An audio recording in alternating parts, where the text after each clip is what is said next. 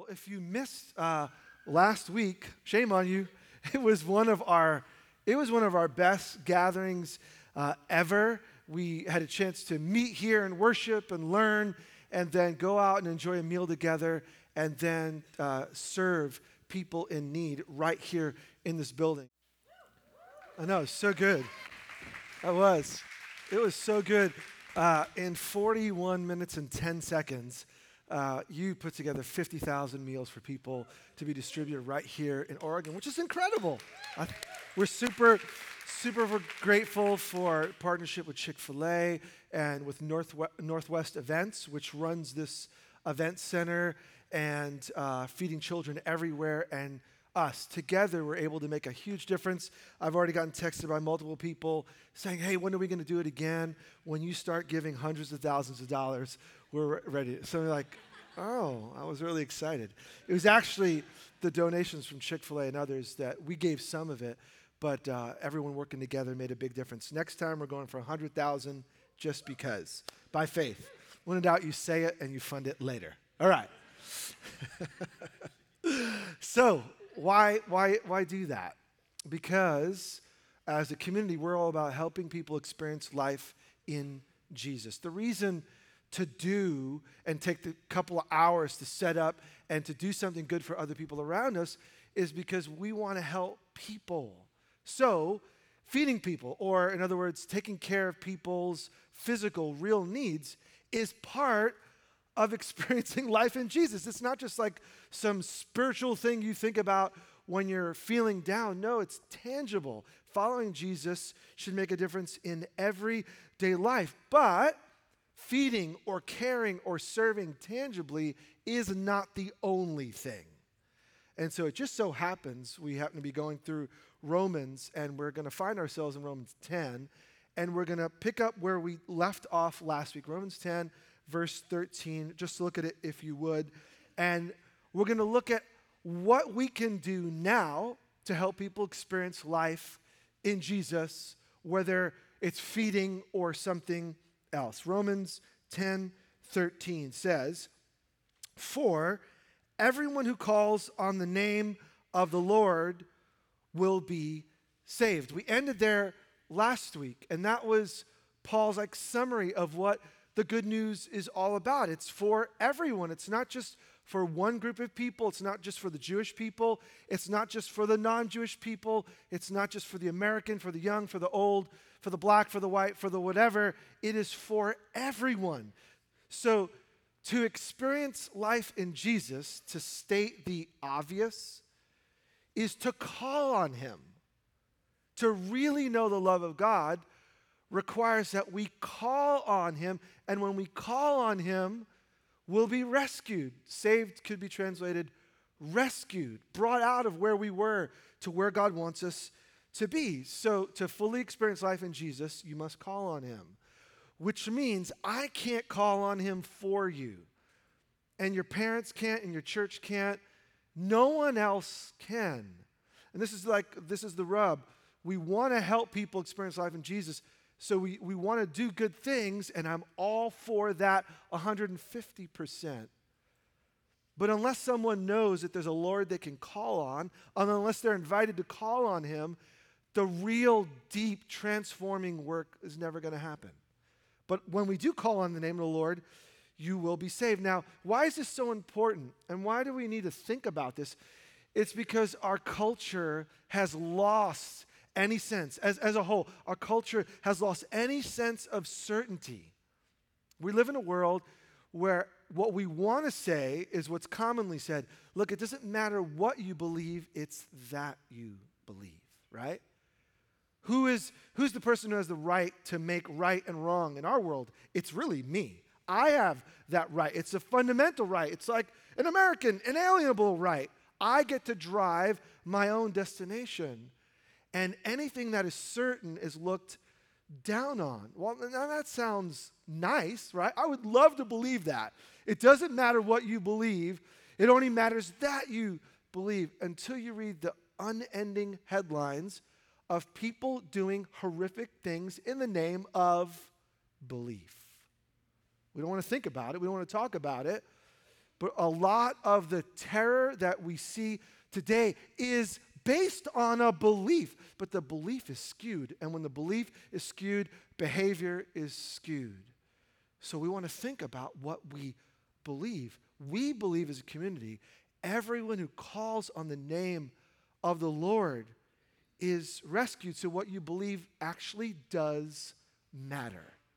Now let's think about it. How can I help people to think about what they believe and why they believe what they believe? Look, well, Paul tells us, Romans 10, just keep reading, verse 14. How then can they call upon the name of the one they have not believed in? And how can they believe in the one of whom they've not heard? And how can they hear without someone preaching to them? And how can anyone preach unless they're sent? As it is written, how beautiful are the feet of those who bring good news. But not all the Israelites accepted the good news. What can we do? Two thoughts, and some of it is so obvious, but sometimes it's worth stating the obvious. Two thoughts this morning. The first one, write it down. Remember, we're a sent community. Why don't you say that with me? We are a sent community. One more time. We're a sent community. We're not called here just to be here. We're called here to remember that we're sent. Everyone who calls on the name of the Lord will be saved. Well, that's the good news. Now, Paul's going to tell us how we can increase, how we can help more people to know that they're invited by God to be changed at the deepest level. You're a part of God's plan. That's what Paul's saying. The whole question is he's reminding the church with Q&A. You're a part of God's plan. What God wants to do in this world, he's going to do through you. So he writes it in reverse order. How can they believe? The ultimate goal is that people would call on Jesus. And so he does it in reverse order. I'll flip the order because it's just a little more logical. 4 things: sent, preach, hear, believe. How can I help people experience life in Jesus? We need to remember we're a community that has been sent. Sent to preach so that people hear, and people hear, they can believe. Let's think about sent for a moment. What does Paul mean by sent? Well, he quotes from Isaiah, the prophet, Isaiah 52. Let me put what he quotes in context from Isaiah. He says, and I think it's on the screen, "Therefore my people will know my name." This is God speaking through Isaiah.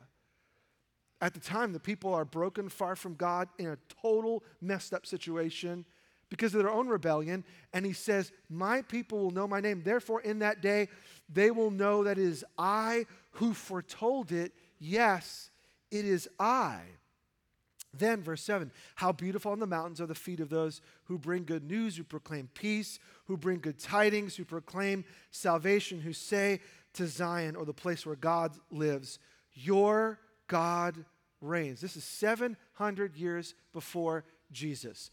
So all Paul does is he's reading the Bible, and then he reads it in light of Jesus. 700 years before Jesus comes, God, Yahweh says, I'm going to let people know my name. To know God's name isn't just to say like, my name's Jose or Scott or Lena or anyone else. To know is to be familiar and to be in relationship. We're on a first name basis. And God says, I want my people to know my name. So it's beautiful when everyone goes out and invites people to know God by name. You see, God hasn't abandoned his people. 700 years before Jesus, the people are rebellious, but God hasn't forgotten them. So he sends a messenger, Isaiah, to say, you're invited, come back, come back, come back, come back. And the people don't. And for hundreds of years after Isaiah, leading up to Jesus, the prophets are saying, come back, come back, come back. How beautiful it is when someone, man or woman, young or old, says what God is thinking. You're invited back. And in a very real sense, what Paul says is, I'm picking up in the line of Isaiah, and you and I are picking up in the line of Isaiah. Jesus himself is picking up in the line of Isaiah, and Jesus quotes Isaiah himself, "For God has anointed me to preach and proclaim good news." You and I are not just anybody's. We are someone because God has given us his name. He's given us himself. And because we know him, we are a sent community. We're a sent community. So what does it mean to be sent? It means that we preach. The second word is preach. Preach means announce. Preach, it sounds kind of funky because I'm a preacher, quote unquote, right? And so we think of preach as here and notes, and you have seats, you listen, nod, I talk. But in the first century, he just picks up on an ordinary word. This is, you have to imagine, pre-internet, pre-Snapchat, pre-email. How did people know anything? I think back when I grew up as a kid, how did my parents ever find me? I didn't have a cell phone. I didn't have a pager. I had nothing. I just left, and eventually, when I got hungry, I came home. Like, how did they find me? Now I don't track my children, but I'm tempted to. So tempted to. Now we know everything instantly. How did they know anything? It was the herald. There was a job. In the center of town, someone would come and announce the news. They didn't have newspapers. But the herald's job was to find out what was going on, mostly like in Rome and politics and government and life. And if something needed to be shared, the herald would go to the center of town and announce to the town, like out loud, "Hey, everybody." And okay, everyone comes around. And they would announce the news. It's kind of old school, but that's the idea, is not from a stage, so to speak, but in the community where people are at, right where people are at, in their shop, in their school, in their neighborhood, that there's someone who goes in the middle of where people are and says, "Have you heard? Did you know?" We're a herald. We're announced. And in that sense of the word, everyone here, young, old, new to Jesus, following Jesus for a long time, you are an announcer. If you want to get technical, you're a preacher. You're just like, no, I couldn't do that. Actually, yes, you can. You have news. Anyone with news, agreed. Anyone with news, even if they're young, ought to share it. It's like mommy feeding time. Announce the good news. So now the size of the town may differ, and the size of the crowd may differ, but the point is the same. We are a sent community, and we're called to announce. And do you know what? If Jesus is doing anything in your world, you have something to talk about.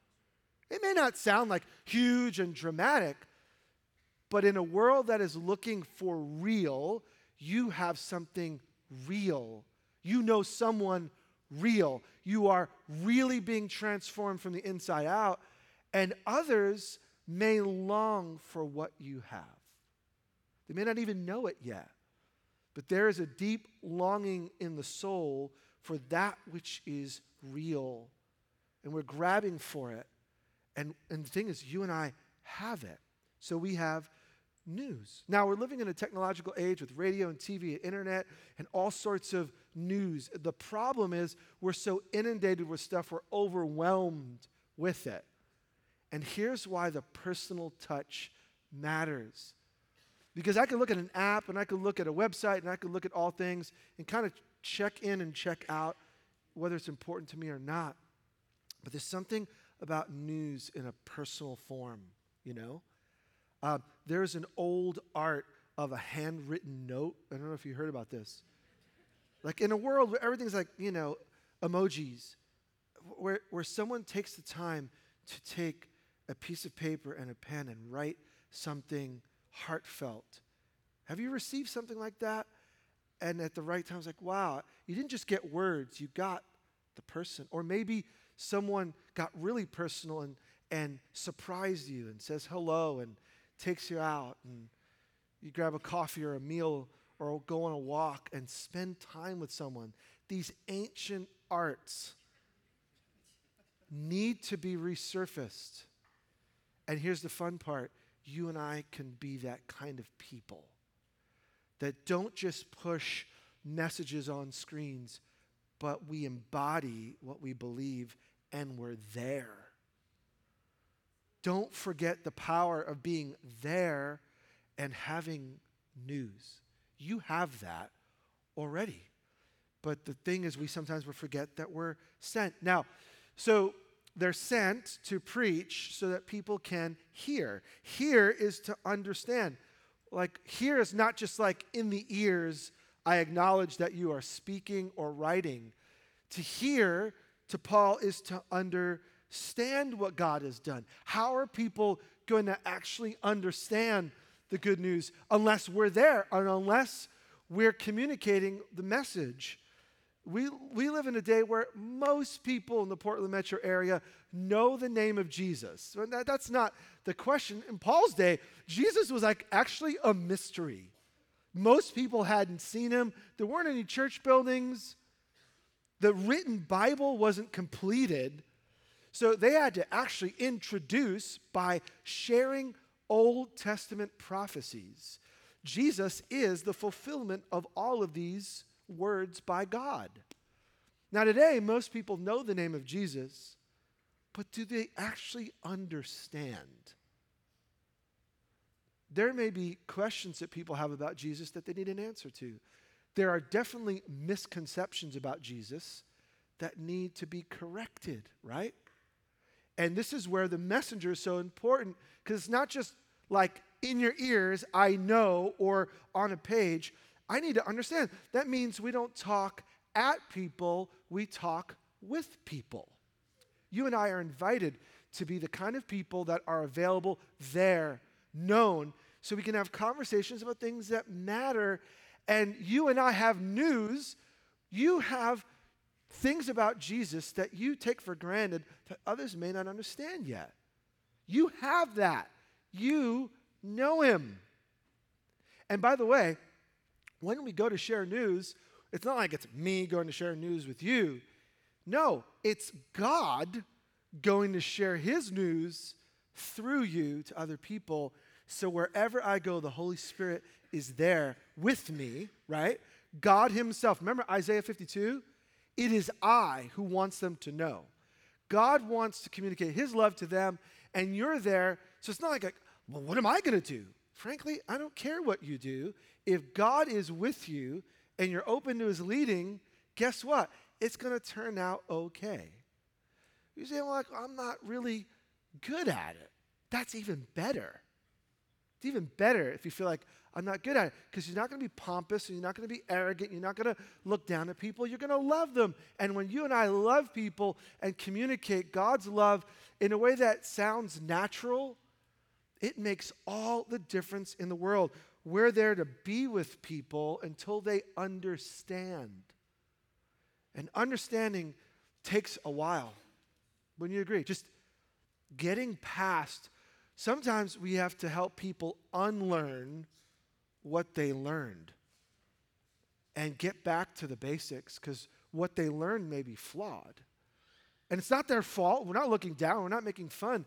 We're just simply saying some things people think about Jesus aren't true.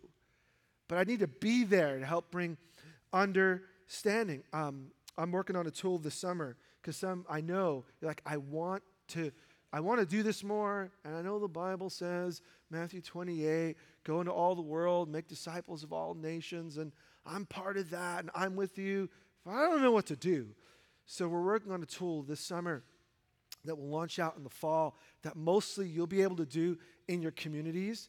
So if you're a community leader, you'll be able to take 4 to 6 weeks and work with your group to think through how we can be better at understanding the good news and sharing it. By the way, I don't just get up here and talk. I actually think about what I'm going to say all week long. And then I write out everything I'm going to say. And if you're interested in coming up here right now, which would be very awkward, you can see everything I'm saying right here. I memorize about half of what I'm going to say, and the rest I just kind of ad-lib it because I know what I'm going to say. And then I say it. And then I say it again, and it's better at 11. Sorry. Because the more I say it, the better it clicks in my brain. I'm like, oh, I got a laugh point. I got to repeat that. Because right now, I'm off the mat anyway. But it's good because you're helping me do the 11 better. And it's, you know what? It's the same thing as sharing your faith. The first time, it's just hard and awkward and quirky. But the more you begin to talk about this Jesus that you actually know and love in ways that are normal, you know what? The easier it gets. And when someone gets the glimmer in the eye of like, I never thought about that, it's an addiction. That was helpful. Or a question that they ask that you say, that's a great question. I hadn't thought about that. Or I can't clearly share it. Can I come back though? Because that's like super important. But let me think about that. Is it all right if we come back and kind of pick it up and you go do a little homework and they find it helpful? Man, that's addictive. At least it can be. So we want to help you. We'll get back to that in the fall. Finally, we're sent so that we can share or announce so that people can understand. And ultimately, we want them to believe. Believe. What's believe? It's to consider something to be true and therefore worthy of one's trust. Belief, faith, is a meaningless word in today's culture because it just means whatever I want it to mean. But when you think of what the New Testament writers, when they say believe, they're talking about coming to the point where you consider something to be true and trustworthy enough to do something about it. So it's not just about knowing, it's about knowing to the point where I will act on what I know. So I know this is a bump out stage, and I believe it is there. But belief is I stand on it because I know, I've done it before, I know it's going to hold my weight. This is active belief. It's a knowing that leads to action. And in the same way, the good news is a call to action. It's a call to trust in Jesus to be who we will never be, which is right and good and true fully. So Jesus is everything I want to be. And Jesus invites me to come in relationship with him, and he can forgive my past in full, and he can make me whole again, and he gives me himself, and now I can live in the way he intended. That's me sharing the good news in English, right? That's the Bible. I didn't even quote a verse. But we share so that people will believe. So we're a sent community. By the way, that is how this church started. Why are we here? Because we were all at Westside. Some of you were driving to Tigard for a long time. When I first moved to Oregon, my wife and I were like, oh, Tigard, that's like Winnie the Pooh. Then we found out it was Tigard, and we felt dumb. But it's Tigard. We were all in Tigard, and we're all in a huge building, and there was a sense by the Holy Spirit, you know what? We need to be a people that doesn't just meet by Washington Square Mall. We need to be a people that lives in places all over the city and gathers in places all over the city. You are here because a group of people felt sent and compelled and gave a lot of money, time, effort, prayer, so that you could be here today. We started as a sent church, and that's why we are here. So, what am I saying? God wants you to be one of his announcers here. Now, there may be other places God sends you. This year, I've been in Uganda, in the UK, and I'm going back, in Romania, in Myanmar in the fall, and there are other places where I get to go, and I'm sent there too, right? But sentness doesn't require driving or flying. Sentness is just being awakened to who God's created you to be all the time. I am sent. I am here. And your sent may be 20 steps next door or across the street. Your sent may be when your employees come to you to work. Your sent could be as you do what you always do. But sometimes we just forget who we are. So we're going to ask the Holy Spirit today and in this season of our church to recapture and reawaken our sentness. that wherever we are, that's where God is. And where God is working, he's drawing people to himself. And by the way, God has always chosen to use human beings. Very rarely in the scripture do you see angels or animals. There's a donkey that talks in the Bible, another story for another day. But most of the time, you read the story of the Bible, it is people who are sharing God's message. And you are a person that God loves and wants to work through. So we're a sent community. Now, we're going to finish the rest of chapter 10, and it all drives towards one point. First point, we are a sent community. Now, let's just read the rest, verse 16 and following. But not all the Israelites accepted the good news. For Isaiah says, Lord, who has believed our message? Consequently, faith comes from hearing the message, and the message is heard through the word about Jesus. Christ is Messiah, and the Messiah is Jesus. So I'm not replacing the Bible. I'm just saying it's about a person. But I ask, did they not hear? Of course they did. He's speaking about the Jews. Their voice has gone out into all the earth, their words to the ends of the earth. Again, I ask, did Israel not understand? First, Moses says, I will make you envious by those who are not a nation. I will make you angry by a nation that has no understanding. And Isaiah boldly says, I was found by those who did not seek me. I revealed myself to those who did not ask for me. But concerning Israel, he says, all day long I have held out my hands. Look at this visual. I've held out my hands to a disobedient and obstinate people. Now, when it comes to sharing Jesus, you and I are a sent people. But this second point is huge because this is what he's sharing at the end of Romans 10. We are not responsible for how people respond. You got to get that. Write this down. We are not responsible for how people respond. I want you to do an exercise with me. It's going to really help you out. On the count of three, I just want you to breathe in deep. 1, 2, 3. Oh, man, clean air. Thank you, Jesus. Breathe in. I think what keeps many of us from sharing is this subtle thing that I've got to have it all together. I got to know it all. I got to answer it all. I've got to be all because everything's riding on me. What Paul does is he answers the big question. Everyone's been asking, remember, Romans 9, 10, and 11. If the good news is good and Jesus came as part of the people of Israel to his own, how in the world could they reject him? If Jesus is the Jewish Messiah, how come the Jews don't care about him? To which Paul responds, the whole Bible predicts this is going to happen.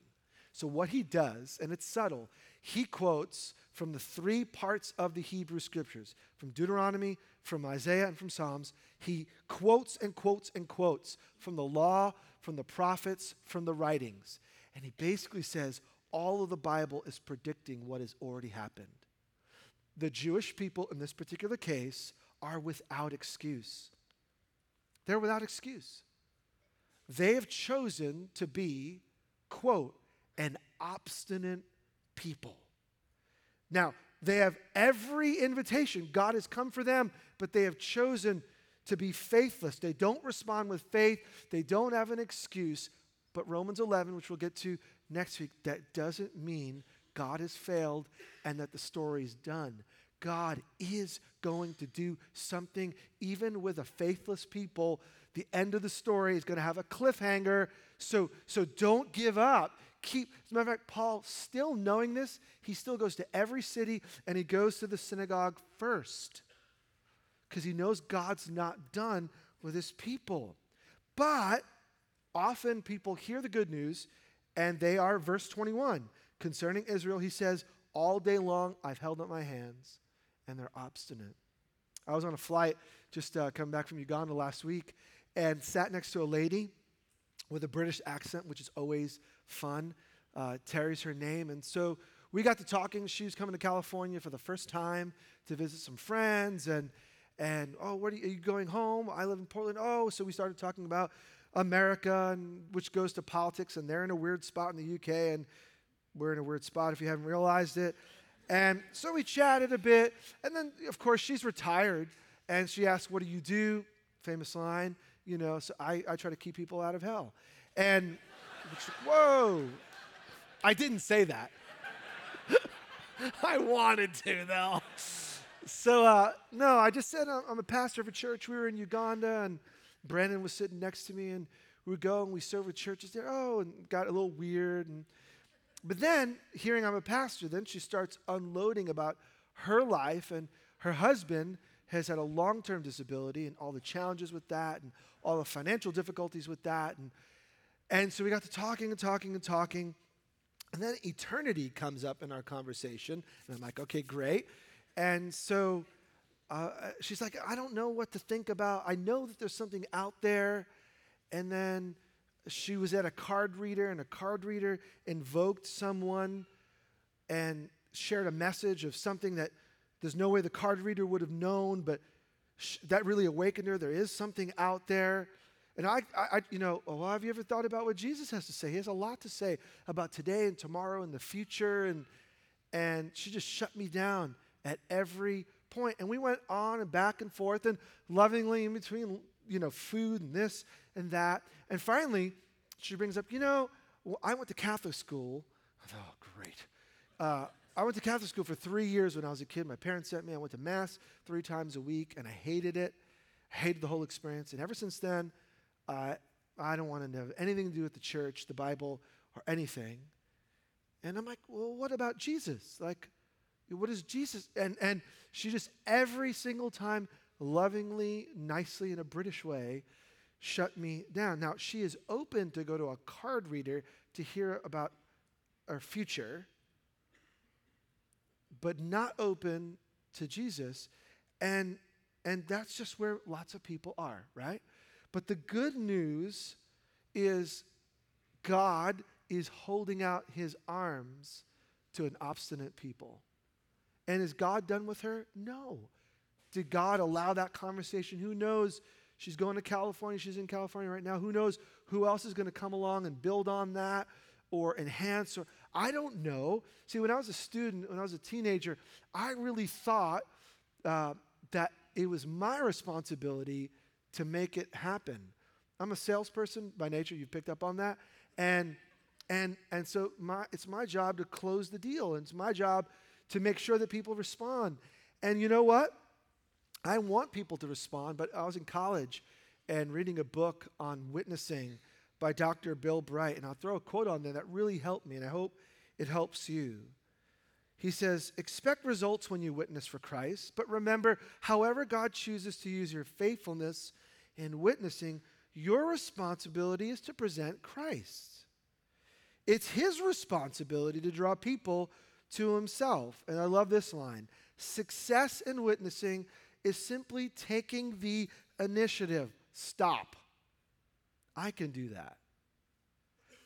Success is to initiate, to engage, to share Christ in the power of the Holy Spirit. So it's not like me speaking, it's God choosing to use me and leaving the results to God. That's the helpful part.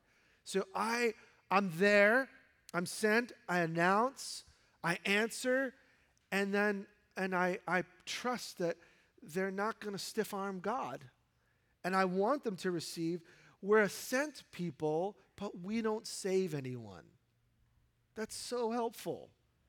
So the pressure is not on me to close the deal. The pressure is on me, though, to invite the Holy Spirit to give me courage to announce. It's easier to talk about everything other than Jesus. Would you agree? Jesus is just like a stumbling block. But let me encourage you with this. You say, Jose, I've never led anyone to faith in Jesus. All I would have to say to you is not yet. Not yet. Like you don't know what God may do in the future. You don't know what God may do today. You don't know what God may do tomorrow. So you haven't seen as much fruit as you want yet. Write this down. God honors faithfulness, not results. It's true. Some people get better results. I can say the same thing, quote, like word for word as Luis Palau, he's going to get double the results. It's frustrating. So I'm not worried about that, though, because I can be faithful to share what God has called me to share. And God is not looking at my results. He's looking at how much I trust him and how much risk I'm willing to take in his name. So will we be the kind of people who are faithful to speak up? Will we be the kind of people who embrace our calling as a sent people? Will we be the kind of people who invite the Holy Spirit actively, not as some out there force, but as God, come here now. Holy Spirit, I don't know what to do. And by the way, you know all things. You know I don't know what to do. But I'm trusting you. As I take one step, I'm trusting you to use me. Will you invite the Holy Spirit to do that? All right, now as we respond, we want to be super practical because sometimes we hear things and they're like, I don't know what to do with it. I think there are two things every single one of us can do right now, like right now. And we're going to invite you to participate with God in this. One, I can think about my world and my sentness. I can think about people who may need to know more of the love of Jesus even through me. I could do that. And your circle is going to be different than my circle. Funny thing is, if we were to actually sit down, our circles overlap. We live in a small world. I see you in supermarkets and everywhere else. Our worlds are overlapping. There are people I'm thinking about that you're thinking about. Wow. So I can pray about my little circle and ask God to use me in my circle. So let's get ridiculously practical. Think of one person in your circle. Not a stranger. Now, God uses you with strangers too. There are one-off encounters that he uses. But there's someone in your world who's not yet following Jesus fully.